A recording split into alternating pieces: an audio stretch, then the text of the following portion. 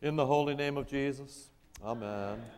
If we have learned anything since Christmas, it is that our world has two sides. There's a big, bright, beautiful, hopeful side, but there is also a threatening, evil, chaotic, and terrifying side. In the past few months of the church year, we have experienced both sides of life. At Christmas, the three wise men got to go see Jesus in a manger, and that was a great gift at the end of a long journey. But if Herod would have caught them on another way home, he'd have slit their throats. At Transfiguration last week, the three apostles got to see Jesus on the mountain with Moses and Elijah. But in the midst of that, Peter and James and John were so undone by their own sins that they couldn't really enjoy the show, and by the time they came to their senses, the party was over. And now today, on the feast of Jesus' baptism, we see both sides once again.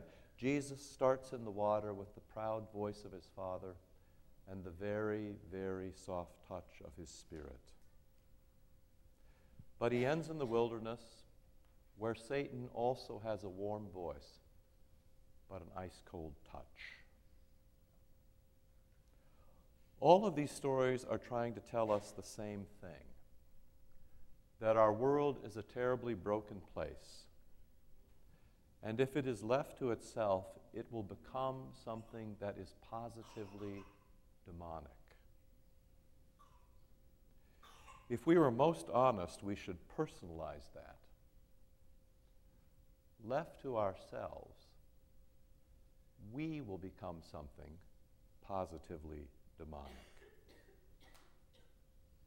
But the incarnation means that Christ has no intention of leaving us to ourselves. We were not made to be alone or unloved. We were meant for Eden. We were meant for perfect community with Father, Son, and Holy Spirit, and with each other. We were meant to be perfect human beings. So Christ actually enters our world, our lives, our wilderness, and our brokenness as a flesh and blood human being to show us another way home. He did it for the wise men and for Peter and James and John, and this morning he is doing it for all of you. That is why Jesus is in the water today. He is waiting for you. John's baptism was for sinners. There is no doubt about that. Jesus was not a sinner. There's no doubt about that either. So Jesus is not in the water because he is a sinner. Jesus is in the water because you are a sinner. Jesus is not in the water because he needs a baptism. Jesus is in the water because you need a baptism. Following him into the water today is another step along that other way home, shown to us by the wise men. That move from old Eden to new Eden. The move from death to life, and then something more. To make the point, every year from Christmas until Lent, we spend our time in the church reading stories that repair the creation story. One day and person and sea and storm and demon and disciple at a time. From Christmas through Lent, we read stories that make wrongs right, as Jesus takes back his creation one piece at a time. The very same Jesus who on the first day of creation said, "Let there be light," came again last week at Transfiguration as pure light. Now we can see again. The same Jesus who in creation separated sky and sea and ground and then filled them with grapes and wheat and fishes and birds and beasts, comes back to still the storm and change water to wine and feed the 5,000, and to live among the beasts this Lent for 40 days unharmed. It is all ground under repair. He, loving his creation back to life, bit by bit by bit. And you too. I know that for many of you, life has been particularly difficult lately. So all of that good may be hard for you to believe. But the best thing about hell is that Jesus is already waiting there when you arrive. That is why Jesus is in the water today.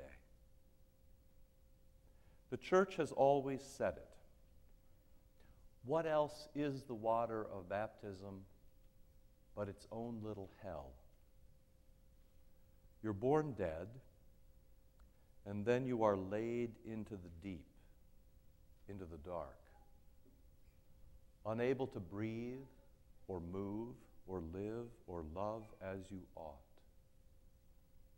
The church has always said it. The font is your tomb. But Jesus got there first, to pull you up and pull you out and to do to you what he did to the swirling chaos at creation. Form it and order it and perfect it and set it in motion for beauty and love and good. He does to you what he's done to everything else and everyone he's met since Christmas. You too are ground under repair. You are one of the elements of creation to be reclaimed, to be welcomed home again by the one who brings a fullness and brightness to life that we could never imagine on our own. On the day that you rise from the dead, the world looks like a very different place. On the day that you come up from the water, you will find that all the assumptions you had about God and yourself and your world are washed away. You realize at bottom that God is not terrifying, and he does not mean to hurt you, and that being afraid of him is a waste of good time. But that is not the end of your recreation. That is only the beginning. Suddenly you discover that the world really is a big, bright, beautiful, wonderful, hopeful place, more than you ever thought possible, and it really is all being reclaimed by Christ, one day and person and sea and storm and demon and disciple at a time. And suddenly, you are willing to trust the one who is beyond you, who knows more and sees more and loves more and makes sense of more than you even know exists. And if you will only let the touch take,